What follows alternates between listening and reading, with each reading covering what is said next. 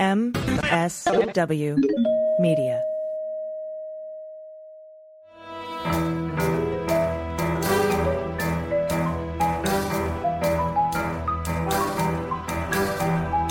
The rule of law is not just some lawyer's turn of phrase.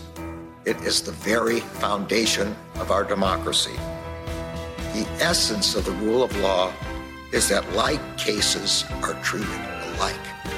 That there not be one rule for Democrats and another for Republicans, one rule for the powerful, another for the powerless, one rule for the rich and another for the poor, or different rules depending upon one's race or ethnicity. To serve as Attorney General at this critical time is a calling I am honored and eager to answer. So now it's cleanup on aisle 45 time. And for a long while yet, it is going to be cleanup on aisle 45. Hey, everybody. Welcome to episode 157 of Cleanup on Aisle 45. It's Wednesday, January 24th. And joining me from a remote location without his microphone today, just so you know, that's why it sounds the way it does, is my good friend Pete Struck. Hey, Pete. Hey, Allison Gill. I am happy to be joining you from the road. To our dear listeners, I apologize for my subpar audio, but I promise for the bonus, we'll be back on track. But in the interim, we have, as most weeks, I think, into the future of 2024, we will have a ton to cover today, including more information on the accusations from Mike Roman about a personal relationship and conflict of interest between Nathan Wade and Fani Willis, and updates on the E. Jean Carroll defamation case against Donald J. Trump in federal court in New York. Yes, indeed. And we have more lies from Jim Comer about some behind closed doors testimony. Big shocker, I know. We have Republicans backing down from holding Hunter Biden in contempt of Congress, and some bad news for Pete Navarro, which is always good news for us. But first, we want to thank some new patrons: Aaron Peck, Tiffany Baugh Helton, Joanne Gostovich, Evelyn Stapleton, Stephen, Virginia A. Stern, Alice Osdeek, Lisa Haney Lima, and Celeste and Kate Terhar. Please forgive me if I mispronounced your names. I'm totally sorry. And by the way, Pete, our RSVPs went out on Saturday. Your birthday. Happy birthday a few days later. Thank you. 50 is great so far. So we have 150 spots. We had 600 people RSVP. Amazing. In a 24-hour period. So if you aren't picked for the DC event on April 20th, do not despair. Stay with us. Please continue to support independent media because we will have a bunch of other opportunities for you this year. I'm doing a tour this summer and fall, and we'll be coming to DC as well, and all sorts of other cities. And only patrons will get access to VIP meet and greets before the show. And we'll have all manner of guests coming to those too. We're also going to be doing this thing that we're doing in April in DC. We're going to be doing this every year. So we will try to pick new people every time it comes up. So don't fret if you don't get picked. It tears me up, Pete, that we can't take everybody. It really does. Like, I hate it. But thank you so much for all of your amazing support. That is amazing. So, Pete, today let's start in Fulton County, where on Monday, just a couple days ago, a hearing was held in Cobb County over a 2-year-old divorce proceeding between Fulton County prosecutor Nathan Wade and his estranged wife. The hearing was to determine whether to unseal the divorce proceedings and for a motion to quash Fani Willis's deposition in the divorce. So the judge determined that the case was sealed improperly and ordered it to be unsealed.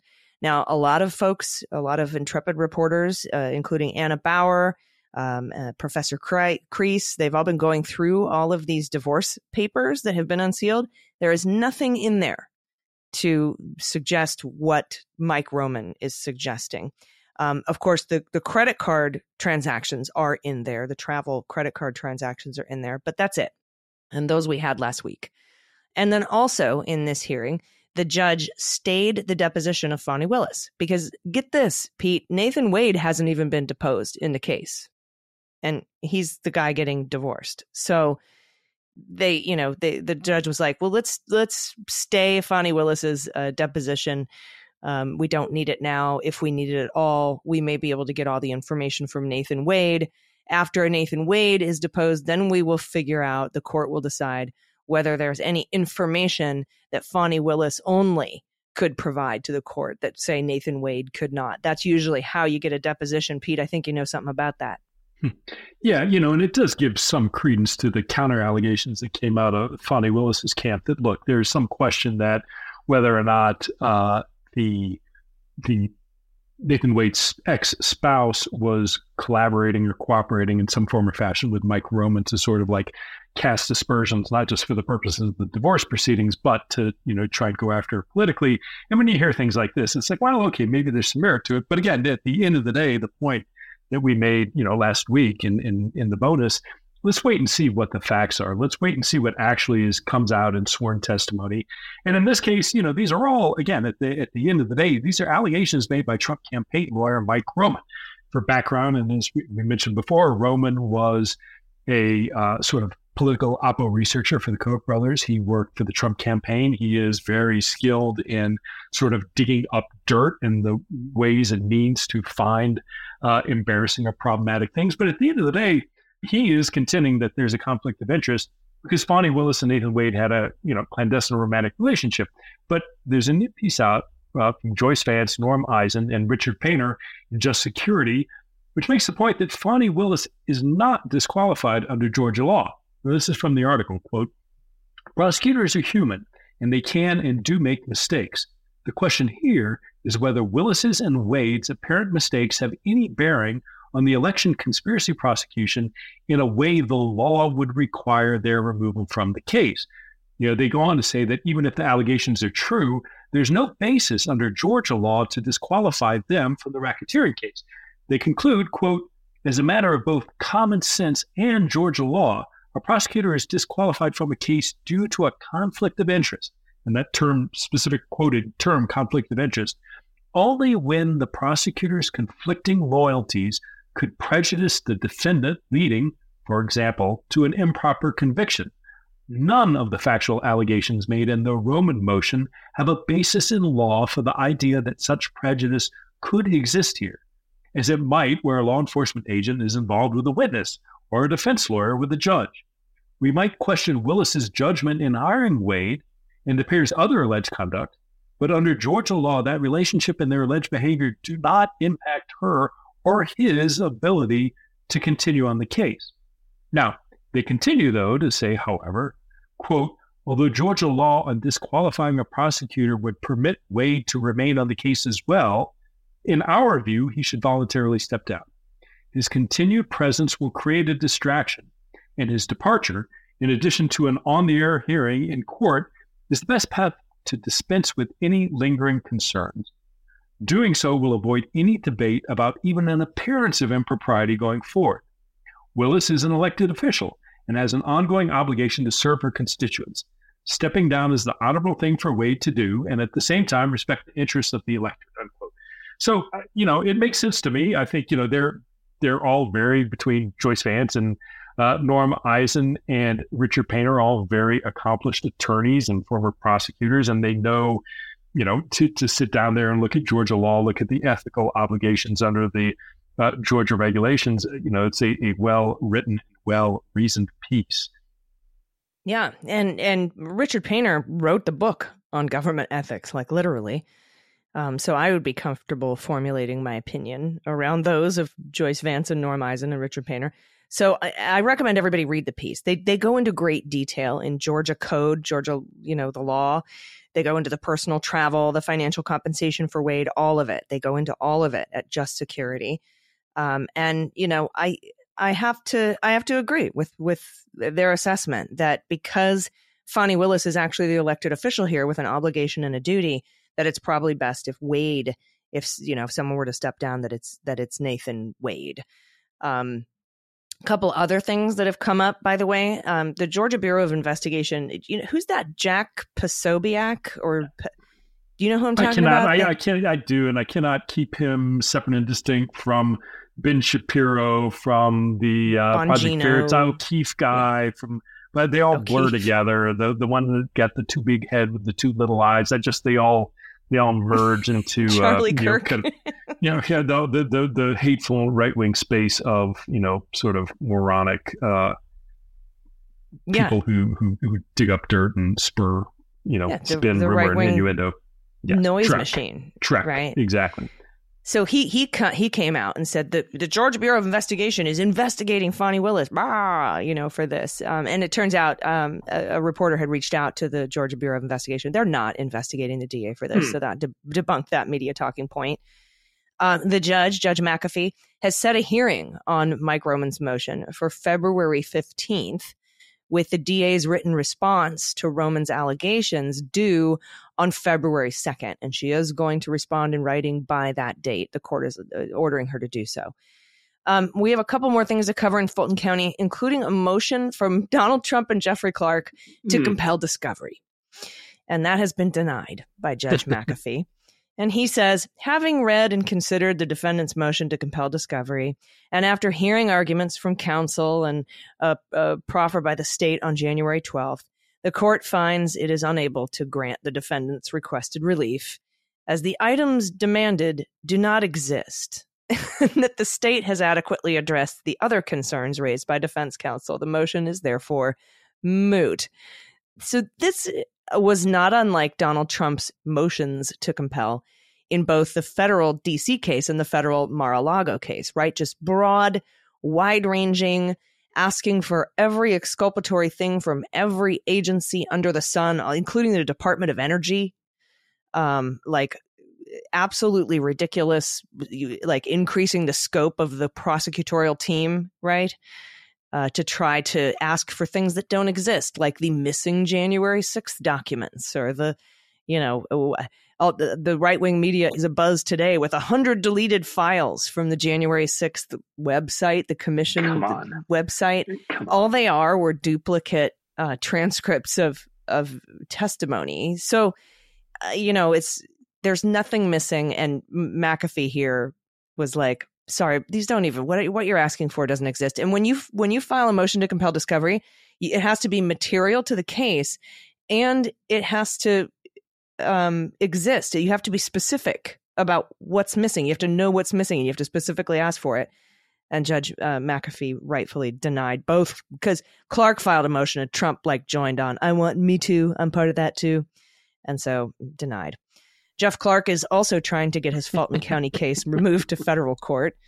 And last Thursday, in a 69-page filing, Clark requested a full panel of judges on Bunk, the 11th Circuit Court of Appeals in Atlanta, to take up his arguments to change jurisdiction at the same time they consider Mark Meadows' parallel ask. There also is a third battle over whether 3 other co-defendants in the Georgia case should be allowed to move their case to federal court. They're claiming that they're former federal officers because they were presidential electors. They were fraudulent electors. That's why they've been indicted. But whatevs. Like Meadows and Clark, the so-called Georgia fake electors, David Schaefer, Kathy Latham, and Sean Still have lost in lower court, and now they're trying with the 11th Circuit. So he wants to piggyback. Jeff Clark wants to piggyback on Meadows's removal thing. And I just feel like Meadows is like, get him out of here. In their own joint brief filed earlier Thursday, those 3 fraudulent electors argued to the 11th Circuit that Judge Jones's ruling should be reversed because, quote, the state's criminal prosecution is facially and conclusively preempted by the U.S. Constitution and federal law. No. But it's fun to watch them try, I guess. We'll see what ends up happening. But this is an en banc petition from Clark and then an 11th Circuit petition from these 3 fraudulent electors. They're all going to be just shot down. I mean, was it Judge Pryor, the very conservative chief judge of the 11th Circuit, who's like, no, this doesn't apply to former federal officials, which honestly I think is probably a reversible error. But also nothing you did falls within the outer perimeter of your job. So, Yeah, no, and Jeff Clark is the little engine that couldn't. I mean, he just keeps trying and trying, and you're absolutely right. I think he is not even the kid brother, but it's that if you're Mark Meadows, the last person you want to see trying to glom onto your emotions is Jeff Clark, because it's a negative distraction, or in the best case, it's a negative distraction. In the worst case, it just weakens his argument. But I think whatever, in the course of official duties arguments that Meadows might have, Clark's are far more removed. But the scary thing, again, we laugh and we say, yeah, it's not going to get anywhere, and that's true. But the thing to keep in mind is, talking about all this is, the man was a heartbeat away from being the acting attorney general. He was sitting there suggesting, saying, well, that's why we have the Insurrection Act. If, their protests, if, Trump were to do certain things at the end of 2020, beginning of 2021. So as foolhardy as, kind of numbskull laden legal efforts that Clark may be pursuing, the fact of the matter is the man was almost the attorney general of the United States of America. So that should give everybody pause. And the other thing is not only in the context of looking backward of did he commit crimes that he should be prosecuted for, but he's still on like the short list with all these other numbskulls in the next future Trump administration. So it isn't as much as we, or at least I, look and say, well, this is kind of a pathetic showing. The fact of the matter is these are, he's still kind of a mover and shaker. He's deeply involved in this Project 2025 group that's looking about how to staff and change across the federal bureaucracy, whether it's the Department of Justice, the Department of Defense, all kinds of environmental regulations, just how Trump might change and do things differently. He's in the middle of that. So it's immensely frustrating. And hopefully, we get a quick denial and he can move on towards trial and, we'll see where the facts go, but get convicted and go to jail. Yeah, we can call him when there's an oil spill in jail. All right, everybody, we have to take a quick break, but we have a lot more news to get to. Everybody stick around. We'll be right back.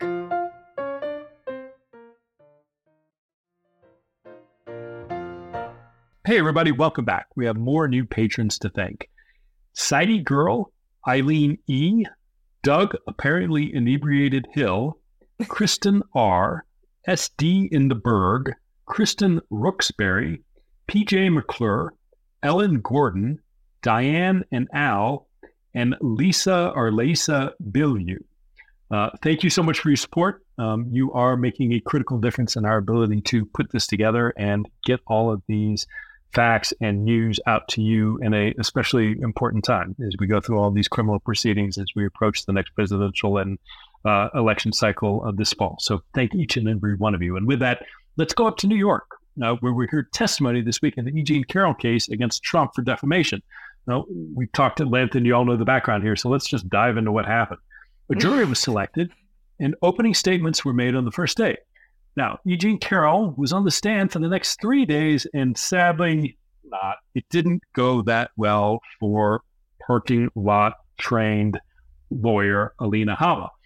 Multiple times, Judge Kaplan had to explain court procedures to her, including how to impeach a witness, how to enter evidence, and how to refer to a deposition. Now, Allison, she was corrected not once, not twice, not 5 times, but at least 23 times by Judge Kaplan and on the first day alone.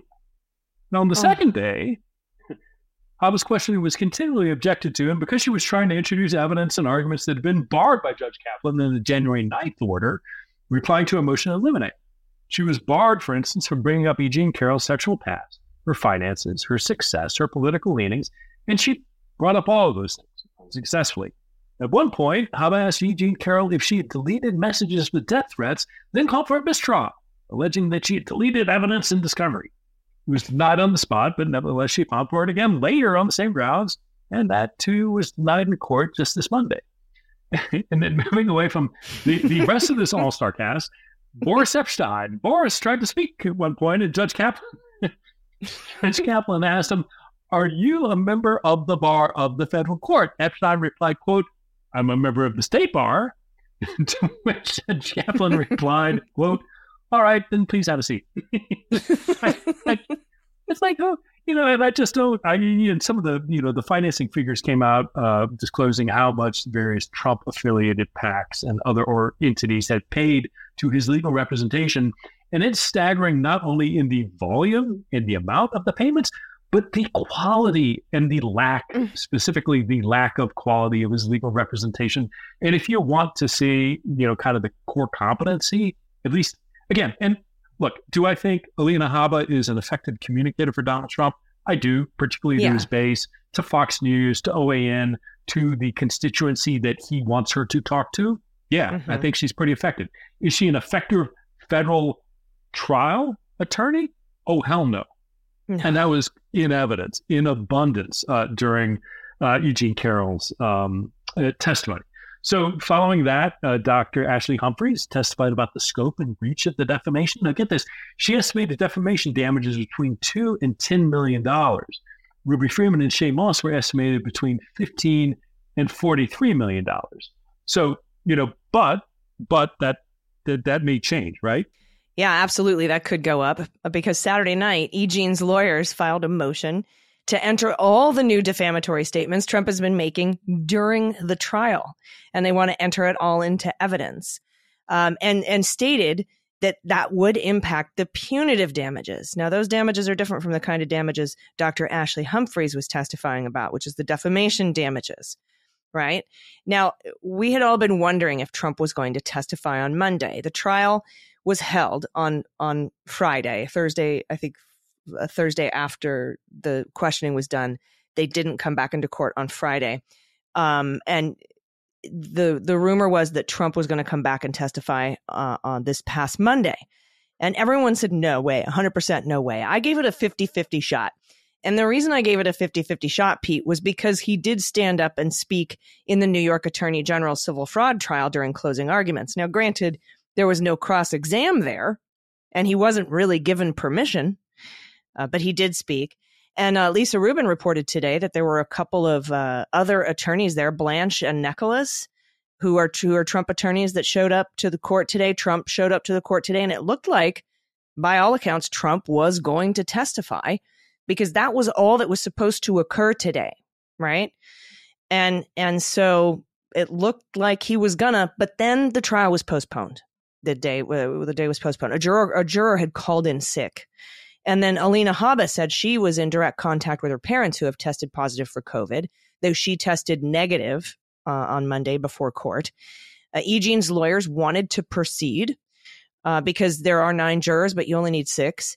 But on Alina Habba's request, unlike what Elise Stefanik is out there shouting that it's, election interference, it was on Alina Habba's request that the judge continued the trial until Tuesday. Of course, Habba asked for Wednesday because of the New Hampshire primary, and Judge Kaplan said he would take it day by day. And then he actually came back and put in a minute order holding the trial on Tuesday as well. But he didn't say whether he was holding it for the New Hampshire primary or holding it for jury COVID concerns. Right. And some of that's interesting because there was some speculation, right, about whether or not that juror, that the defense in particular wanted that juror there because presumptively, they weren't part of the New York limousine liberal crowd and they might be somebody perceived to be favorable for Trump. And that, again, this is all speculation, but that the reason particularly that the defense wanted to wait and postpone is because they perceived this missing juror as somebody who would be favorable to them. A more friendly to Trump, a rural juror. Exactly. Got it. Then also on Monday, before they left, Kaplan denied Habba's mistrial motion. She put it in writing over the weekend because, and here's why, we all knew for over a year now that Eugene had deleted some of the death threats, and this was the first time it came up, so you're too late. Now, Habba said she'd like to make a Daubert motion about Dr. Ashley Humphreys. They really hate that Dr. Ashley Humphreys was a witness. They tried to strike her multiple times. Now, a Daubert motion seeks to exclude expert testimony that presents questionable scientific evidence. And at first, Judge Kaplan was like, the time for that was before she testified. But then he said, if you want to put it down on paper, go ahead. So I'm sure it's going to be swiftly denied. And as I said, Judge Kaplan has held the trial for Tuesday for the New Hampshire primary. It is back on, presumably, as this episode airs on Wednesday. So we'll see what ends up happening. I don't know. It's not looking good. And then also for New York Attorney General, Pete, they're done, right? I mean, they've had their arguments. We're just waiting for a ruling for Mangoran. Yep, that's right. There's nothing left to do. And, I don't know if there's any pending, filings that they should be, motions that should be thrown out. But regardless, I think we will see, and I don't know how long it's going to take for him to come up with the verdict. But in the judgment, I would anticipate that is going to be appealed. I don't know how long that's going to take to work its way up through the New York appellate process. But yeah, that could come. I mean, it's been, a week and a half at this point, maybe a little bit about that. So that could be coming at any point. And again, if you want to see what sets Trump off, it is and always has been his finances, his money, and his ego. And, this in particular being potentially barred from any real estate transactions in New York for him or his organizations is huge. And it is a huge financial blow. It is a huge ego blow. And so I anticipate, whenever this ruling comes out, and, not guessing what it'll be, but I think there's a fairly decent chance that the penalty will be rather severe. I think Trump's going to lose his mind. Yeah, I think that the judge had some very pointed questions about evidence against the kids. So I don't know that they're going to be on the hook the way that Don Trump Sr. is going to be on the hook. We'll see what ends up happening, but we could get that. We could also get a Rudy disbarment any moment. We've been waiting months for that. There's so many things that we're waiting on. The immunity ruling from the D.C. Circuit Court of Appeals to see if the D.C. federal case can go forward. And by the way, I added up all those legal expenses for Donald Trump. $18+ million spent so far. And as you know, and as we've talked about multiple times, these are from donations. These are from monthly donations from people on fixed incomes, probably, who are draining their savings to help promote this. And now Florida wants to put out a new piece of legislation from the CFO of Florida to use public funds to fund give $5 million to Donald Trump. The way that they're wording it is that we need to protect our fellow Floridians. So any Floridian who is running for president that has been indicted, you will get funds from the state of Florida. That is one person in 234 years of our nation. Yeah, so exactly. And good thing too that Florida is not made up disproportionately of elderly people living on fixed incomes. So let's put the burden on them. Let's make sure that these folks who are living, potentially on pensions and paycheck to paycheck, let's take some of that, tax money and give it to Donald Trump. For again, think about how much, the huge amount of this legal representation coming to defend him from violations of law in both a criminal and civil context, and not $200,000, not $800,000, not $1.5 million, but tens of millions of dollars. And we're just getting started. We haven't hit federal and criminal trials. We're still in the pre-trial process. It is just going to explode. But yeah, let's load up those elderly folks and in Florida, who saved up and are, living down in St. Pete or wherever it is. Let's go. Let's shuffle off of drain their retirement to Don. Yeah. Help him out. And he only keeps lawyers that say yes to him and put in pleadings his absolute ridiculous arguments. We've seen recently, we talked about last week, Joey Taco Pants has left. Tacopina has left his legal team.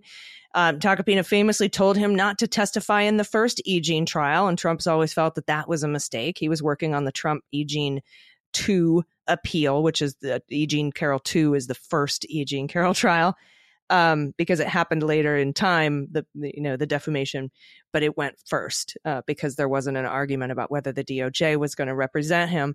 But that's what he does. He did it in the coup. Remember, he wouldn't invite Hirschman and the Pats, Philbin and Cipollone to the parties and the crazy Oval Office meetings because he only wanted people there that would entertain his weird executive order, Insurrection Act, seizing voting machines, crazy bullshit. And so they were disallowed to attend those meetings, and only folks like the crack and strike force who are, continually in disbarment hearings now.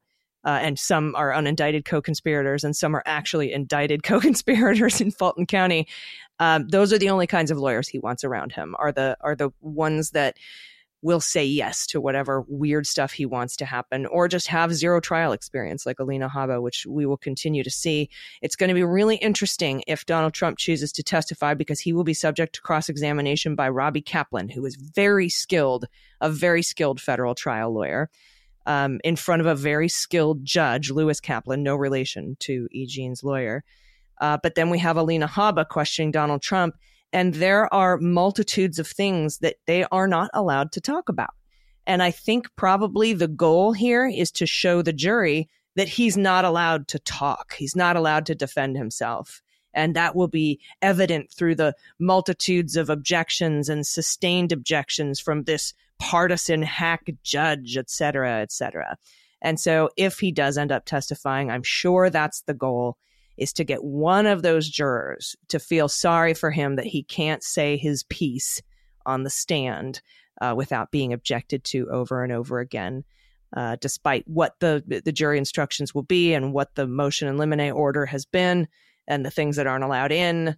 I think that's got to be the goal in my mind if he does end up testifying. And we might know by the time you hear this episode. So we'll see. Yeah, and I'm curious, too, like in the long run, and it was clear Tacopina went on a couple of like CNN and maybe even MSNBC and gave interviews. And it was clear that, at least my read, that there was some bad blood on the legal team. And between Tacopina and Haba and Evan Corcoran and Boris Epstein, everybody hates Boris. It's like the Trump effect, right? You have marginally competent people who are full of ambition, who are stabbing each other in the back. Think back to Trump's administration when you had like the Omarosa and Corey Lewandowski and Tony Scaramucci and Kellyanne Conway, and they all hated each other, factions of each other, and they were all talking, leaking to the press to make the other person look bad. It's the same thing going on with Trump's legal team, except, for the most part, they have legal boundaries and ethical boundaries, and they can't engage in that same sort of dialogue. But it was clear to me, at least, it seemed, listening to some of Tacopina's interviews, that there were some real issues and that he had some real disagreement, and not just like, I think the right path is to do A rather than B. There was more than that. And, whether or not we eventually find it all out, I don't know, but it's the Trump effect, right? Let me get not even marginally competent people. Let me get the third string folks who haven't been picked for anything else, who are, kind of nasty and pursuing nasty agendas and are backbiting and leaking and snidely talking to whoever will listen about the others. That's the Trump effect. That is in the people around him. And that, we saw it in his administration. We're seeing it from his legal team. And sure as shit, we're going to see it. Sorry for swearing. We're going to see it again in his campaign, and undoubtedly if he's reelected in whoever makes up his administration. Yeah. Yep. And here's hoping he's not. We got to take a quick break. We still have a lot of news to get to, but and of course more patrons to thank as well. But we need to take a quick break. So everybody stick around. We'll be right back.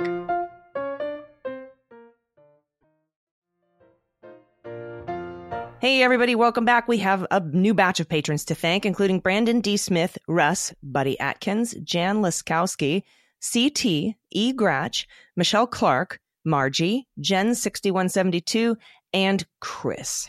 Thank you. We can't do this without you. We appreciate you so much. I will have a date pretty soon for when we choose the 150 folks for the DC April 20th gathering. And we'll let you know as soon as those names go out. But again, stay with us. Stay a patron, please. We have many, many more events to come up coming up this year that only patrons will have access to. Next up, Pete, we've been watching the clown show impeachment inquiry in the House, and we know that before a full impeachment vote, Comer and Jordan issued a subpoena to Hunter Biden. Now, he tried to show up twice to testify publicly because every single closed-door deposition ends in Comer and Republicans, at large, lying about the testimony, misrepresenting it, and they continue to refuse to release the release of transcripts of these interviews.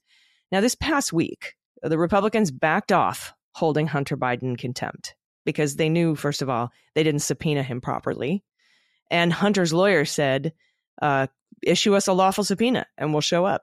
And then that's what happened, right? So everyone's like, well, Hunter relented. No, the Republicans relented and finally issued a lawful subpoena.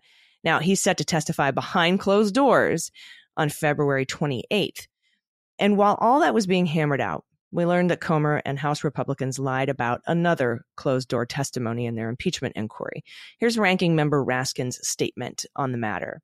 He says, just like every other witness in this colossal embarrassment of an investigation, Kevin Morris affirmed today that he has no evidence of wrongdoing by President Biden and that Joe Biden was not involved in, did not profit from, and took no official actions in relation to Morris and Hunter Biden's relationship.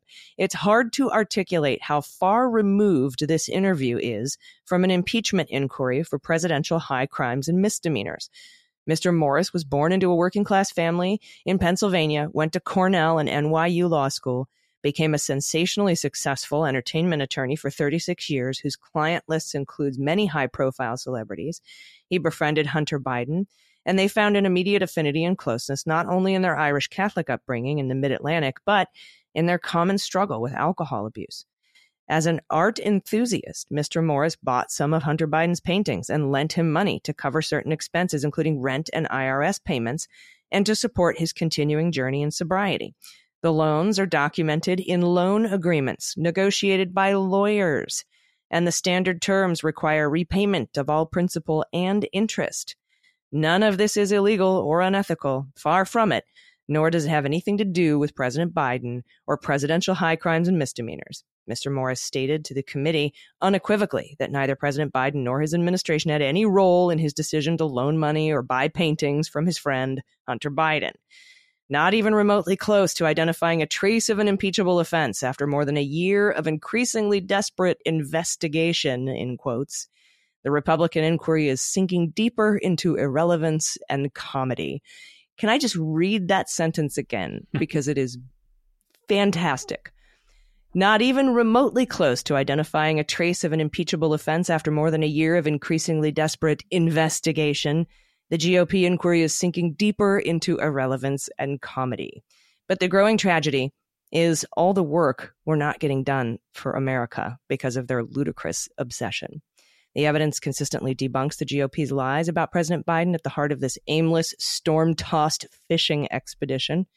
Instead of facts or evidence, House Republicans are just pursuing the political revenge demanded by former President Donald Trump, harassing President Biden's adult son, who already has a special counsel working full-time on his case, is not a legitimate constitutional duty, nor is chasing after anyone the president's son has ever come in contact with, including his gallerist and art dealer last week and his lawyer and good friend today.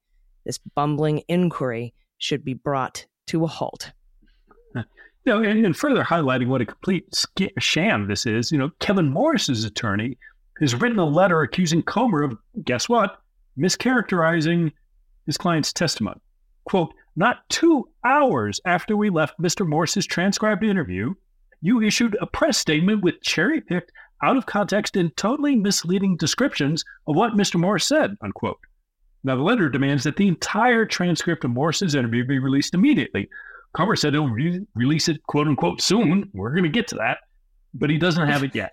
So we're going to get to that as Comer's middle name. We're going to get to it, right? And this is from NBC. Quote, after Morris's deposition, Comer, who serves as chairman of the Oversight and Accountability Committee, released a statement that said Morris's, quote, massive financial support to Hunter Biden raises ethical and campaign finance concerns for President Joe Biden. Continuing, shortly after meeting Hunter Biden at a Joe Biden campaign event in 2019, Kevin Morris began paying Hunter Biden tax liability to insulate then presidential candidate Joe Biden from political liability, the statement added.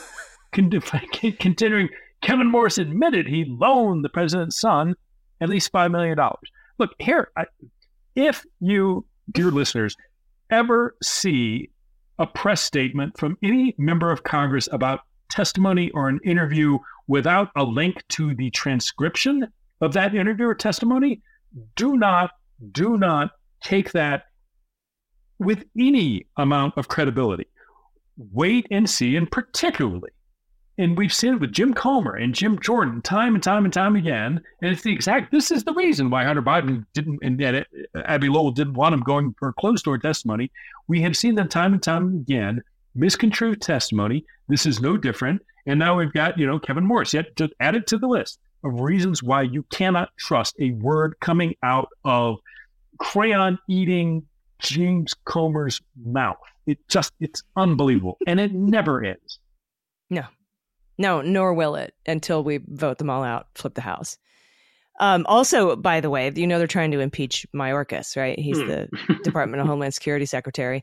But an internal Republican memo, not meant for the public, shows that the House Homeland Security Committee decided last week it would mark up an impeachment resolution for Mayorkas at the end of this month. The memo, obtained by The Hill, came the same day the committee kicked off its series of impeachment hearings, and amid complaints from Democrats, the proceedings have been rushed to back a predetermined conclusion. And this memo sort of shows that. It appears to show Republicans have committed to a timeline with little flexibility to accommodate additional promised hearings or testimony from Mayorkas himself.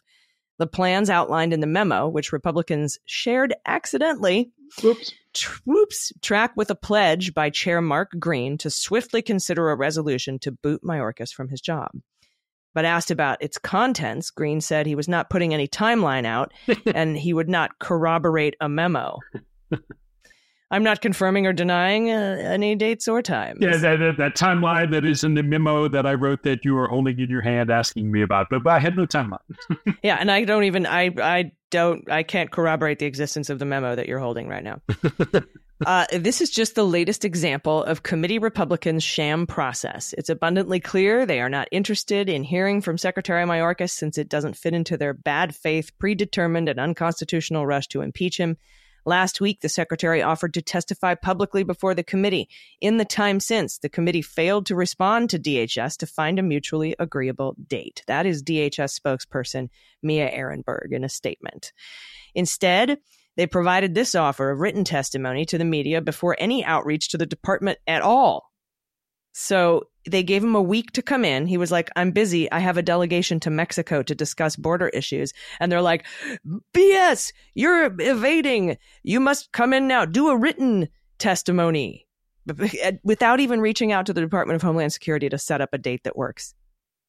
Republicans have yet to, this is another statement, Republicans have yet again demonstrated their preference for playing politics rather than working together to address the serious issues at the border, unquote. So it's all just bunk. And every time they get caught, they're like, I don't even know what piece of paper you're talking about with my signature on it. I don't, we'll get to it. Release the transcripts now. I don't have it. Yeah, it's like Ron Johnson being asked questions about like the fake electoral slates. Like, Senator, I'm sorry, I'm on the phone. Senator, I can see your phone. You were not on a phone call. I can see your screen, sir. You were not talking. What are you talking about? I'm on a phone call. What are you talking about? There's no memo. The memo in your hand. I don't see that memo. Did you get the memo on the TPS reports? It's just bonkers. All right, we have a couple more news stories to get to and some more patrons to thank, but we have to take one more quick break. Everybody stick around. We'll be right back.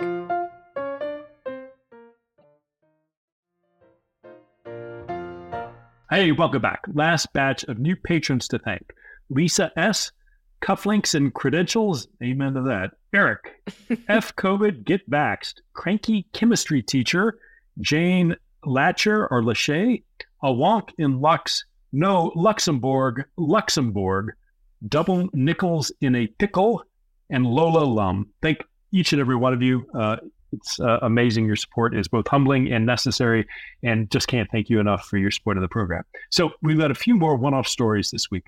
First one, interestingly enough, comes with some deep way back time machine links.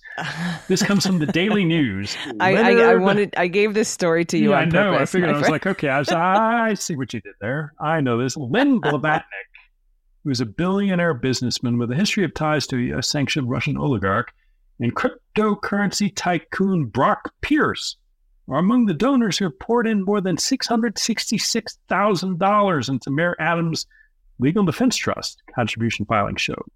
The filings, which were first reported by the Daily News before the public release late Tuesday, show Blavatnik and Pierce each donated the maximum $5,000 allowed by law to the trust. Adams launched the trust in mid-November to cover legal fees he and his associates may rack up as part of an FBI investigation into his 2021 campaign's finances and connections to the Turkish government. Now, Blavatnik, a Soviet-born investor with an estimated net worth of $31.3 billion with a B dollars, has a long record of dealings with Viktor Vekselberg. Now, Vekselberg, you may remember, is a Russian oligarch known to be close with Russian President Vladimir Putin And he was sanctioned by the Treasury Department in 2018 and 2022 for enabling and financially supporting the Kremlin's worldwide malign activity, including its war in Ukraine and interference in the 2016 U.S. election. A spokesperson for Blavatnik said he's never been involved in Russian politics or government, and he's not spoken with Vekselberg since he came under sanctions. Again, these are all, I both have fond memories and post-traumatic stress responses to some of these folks coming up in the context of all the shenanigans of 2015 and 2016. But again, why Eric Adams, of all people, is a recipient of the largesse of some of these folks is certainly very interesting. Yeah, and during the Mueller, She Wrote podcast, I mean, we had our whole, I think there was a whole segment on Vekselberg and Blavatnik. I know that they gave millions of dollars to, what was it, Essential Consulting, which was Michael Cohen's kind of access slush fund to Donald Trump. I know that there were big dollar amounts spent on inaugural tickets funneled through these guys. I remember Steve Mnuchin, before he became treasurer, had to divest his ownership in his movie production company called Rat Pack Dune and gave all of his shares to Blavatnik. I mean, we covered these guys. They were so involved. And I mean, if you want to just pull up the Mueller report and do a word search for Blavatnik and Vekselberg, you'll see exactly what I mean. They're all over that thing. And I know that you are intimately aware of many of the investigations that happened regarding those two guys. And now to find out they're giving maximum donations, not to Adams' election campaign, but his defense, his legal defense fund. It just blows my mind. Also, this is going to make you smile, Pete.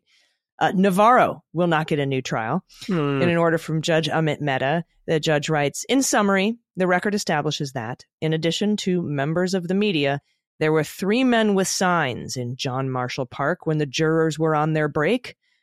Of the 3 men, 2 were filming and the third was not. None of them, nor anyone else, approached the jurors or directed any words toward them. None of the men pointed their signs towards the jurors. In fact, the 2 men filming didn't seem to recognize the group as jurors, let alone the jurors in the defendant's case. Furthermore, the evidence does not establish that the jurors saw either of the signs held by the 2 men filming or what those signs even said. So if you'll remember, Navarro wanted a new trial because after his verdict for criminal contempt of Congress, right before that verdict came in, the jury went outside and took a quick break, a fresh air break. And of course, Navarro was like, there were protesters everywhere. They were tainted by the anti-Trump protesters. So the judge reviewed all the video. There were 3 people with signs. 2 of them weren't even being held up. Nobody even knew they were jurors. He's like, no, you don't get a new trial. To begin, he said, the court holds that the defendant waived the argument that the jury's verdict was tainted by improper external influence because he failed to raise it with the court before the verdict. That's the big problem here. You can't see the jury walking around and think they're tainted. Wait for your verdict to see if you like it, and then complain about your verdict and say that it was tainted. That is legally not how you do that. He knows that, so should his lawyer. And so, simply put, the defendant has failed to show that he was prejudiced in any way by the jury's brief break in John Marshall Park. For the foregoing reasons, the court denies the defendant's Rule 33 motion for a new trial. The end. Just, Peter, go to jail. There will be no Green Bay sweep. There will be no pontificating to Maria Bartiromo or anybody else. Just it's time to go to jail. Time to go and sit and buckle in and see what that experience is like for hopefully 6 months, because federal prosecutors on Thursday night asked for a sentence of 6 months in prison for Peter Navarro. Now, the memo echoed the sentence recommendation for Bannon, who was ultimately given only 4 months in prison for defying his own subpoena from the January 6th committee. The sentencing would make Mr. Navarro the second Trump official to be sentenced for ignoring the committee's subpoenas. So, there's a trend here, and, in any number of interesting ways of entitled, mediocre white men who feel that the law exists for everybody else except for them, who, have tried to blow off or did blow off congressional subpoenas at their own peril. And so hopefully sentencing is set for January 25th. So as you're listening to this, Tomorrow. that's coming up. So we'll see how that goes. And does this, Bannon is still not gone to jail because he is pending or he's appealed that sentence. And I assume, my guess is Navarro's going to do exactly the same thing, follow the playbook. And the goal, of course, is, try and wait and see if they can get this past January of 2025, where they hope a future President Trump will pardon them and they don't ever have to go to the Pope. But I don't know. Yeah, well, the thing is that Bannon asked his judge if he could be out pending appeal. Most people aren't out pending appeal, but he had Judge Nichols, okay? That was Bannon's judge. Judge Emmett Mehta, he's also very lenient on sentencing, but he's a Democrat-appointed judge, whereas Nichols was, I believe, a Trump appointee. Nichols was the only judge, by the way, who thinks that 1512C2, obstructing an official proceeding, has to have something to do with a document. It has to involve documents. He's one out of like 16 or at least over a dozen judges that say that 1512C2 doesn't apply to these January 6th insurrectionists. And so that's what the Fisher case that's going up to the Supreme Court is about, is this one Nichols decision. And so I don't know if Judge Mehta will let Navarro out pending appeal like Judge Nichols let Bannon out. But I also know that judges in the same circuit tend to treat like criminals in like ways. So I expect another probably 4 month sentence, maybe even 3 months. Mehta likes to come in way under the wire. On these, we saw a lot of the, I think it was at the Proud Boys that he sentenced, or the Oath Keepers, one of the two, where they came way under the federal sentencing guidelines.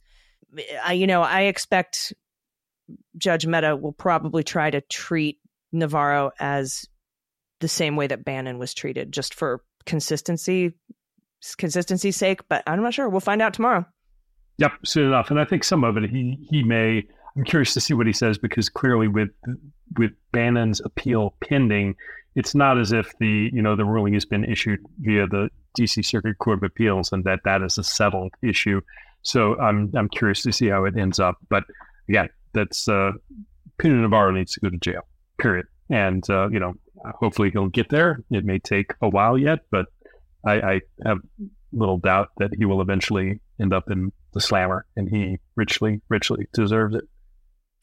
Yeah, agreed. I hope that he is part of a mop-up case for Jack Smith. I think I'm still of the belief, and this is just an opinion, that we haven't seen anyone else be federally indicted for January 6th and the coup, because I think Jack Smith is trying to keep the Trump case clean, doesn't want any hangers-on that could delay it. Or people filing motions to join the case and then file all their pretrial motions and delay it past the election. And so I'm hoping that Pete Navarro is somehow somewhere swept up in some sort of January 6th indictment. But we'll see. It all depends on if they have enough evidence. And again, the great thing about having a special counsel is we will find out those declination decisions when a final report comes out, probably sometime in like 2050, 2060. Pete, what do you say? Yeah, at least that if we're lucky, right? We'll see. No, it'll be out in a couple years. Yeah. Anyway, that's our show, and I seriously, like, from the bottom of my heart, can't thank you all enough. Our patrons, you mean everything to us. Everyone listening to this show, all of your support is so important. Even if whether you're a patron or not, just listening to this show really helps us out. So we appreciate that. And I wanted to say thank you to all of the birthday wishes. Pete, my producers set up a P.O. box, didn't tell me about it, and everybody sent me birthday cards. Yay! And so he might have told me about that. So yay! So I'm going to crack into those, and not just I love it. This community is the coolest. Our community of listeners is completely and totally the coolest. So thank you so much. Oh, and Pete, working on a live show in DC, maybe the Miracle Theater, maybe somewhere down in Navy Yard. Amazing. And Let's do it. The great thing about the the live show in DC is that it's real easy to get folks like you and Andy McCabe to join me on stage because you don't have to fly to Grand Rapids or anything. So look forward to that. And we'll keep everybody posted. And again, patrons, if you don't get picked for this particular gathering, there are going to be more. We're going to have live shows. Every live show has a VIP meet and greet that only patrons have access to. You still get the shows ad-free, all of the other benefits. And we're going to be doing a lot more of these. So thank you. And we, again, appreciate your support. Any final thoughts before we get out of here today, Pete? That we still don't have that immunity decision. I would just refresh Pacer. Yep, it's coming. And I think any day now. And part of the thing, if you haven't heard, it came out again today as we're taping it, that an apparent AI-generated robocall appearing to be from Joe Biden to New Hampshire voters, encouraging them not to go out and vote against Trump has come out. And, whether or not I'm sure I'm willing to bet DOJ will investigate it, but that's something that we can talk about in the bonus. And part of being a subscriber is you get to hear conversations about that things are outside the normal sort of like the sweet spot of what we talk about on a day-to-day basis on the regular pod. So thank all of you for your support. I can't wait to see those of you at the dinner. And Allison, as you said, for those folks who aren't able to attend because of the lottery system, we'll have future events, both for future dinners for additional folks, as well as other events where we can thank all of you for your support. Yeah. Oh, and on that very thing you were talking about, a representative, a top Dem in the House Admin Committee has written a letter to Merrick Garland urging him to open an investigation into this robocall. We talked about it on the Beans on Tuesday. And Pete, this seems to me to be a violation of Title 18 U.S. Code 100%. 241, conspiracy 100%. Against rights, which Ricky Vaughn was just sentenced to 7 months in prison. He's the guy who texted, "You can vote for Hillary by text, avoid the polls, avoid the lines." And Donald Trump is charged with 241, conspiracy against rights, in trying to take our right to vote away and have our vote be counted in his efforts to overturn the election. So the letter has been written to Merrick Garland to investigate this as a federal crime. And I think it should be. The scary part, though, is the AI bit, right? We're just tapping into this. This is tip of the iceberg stuff. It's frightening. It absolutely is. And it is not like anything we've ever seen before. And it's one of those, when you see an issue and say, it is new, we cannot predict how it might be used because it is so new. And when you start sort of red teaming it and thinking about all the malicious ways, and there are good folks out there who are trying to do it, but it is a very, very scary proposition for this electoral cycle. And keep in mind, too, this isn't just domestic bad actors who are going to try and take advantage of this. I'm certain. Oh, for sure. Russia and Iran and many others are going to be trying to exploit, the same vulnerabilities. And what that looks like, we don't know. We just don't know. And I feel like the law probably needs to be updated too, because, now you're impersonating an officer, or you're impersonating the president, or you're impersonating a elected official. I know there's a lot of different state laws against that. I know many people in Fulton County are charged with that. Impersonating a federal officer. But it feels like the punishment should be greater if you're using AI to pretend that you're somebody else. Yeah, absolutely. Absolutely. And that's a whole area of it's new, right? There is no law because this is a new technology. So it's not that the idea behind this should not be illegal, or these actions shouldn't be illegal. It's just we haven't seen it before, so we have to see it to be able to define it, or maybe try and get out of it.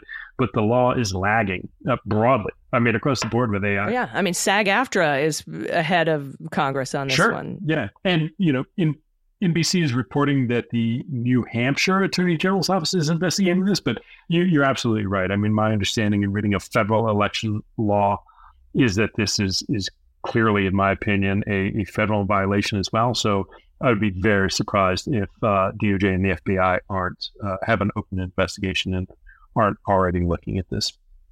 Yeah, we'll talk about that and a couple other things probably on the bonus this weekend. New Hampshire primary results should be interesting. As you are listening to this, you already know what they are. So congratulations on being part of the future. Anyway, we're going to be talking to you again on the bonus episode for patrons this weekend. We'll see the rest of you next week. And again, I just can't. I'm so like touched by all the birthday wishes. It's been really awesome. From you too, Pete. I appreciate it. I've been Allison Gill. And I'm Pete Struck. Cleanup on Aisle 45 is written, researched, and produced by Allison Gill, with editing by Molly Hockey. Our art and logo design are by Joelle Reeder and Moxie Design Studios, and our music is composed and performed by Adam Orr.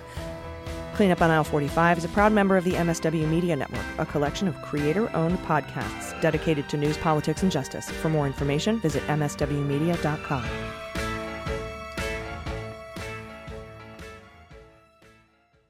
MSW Media.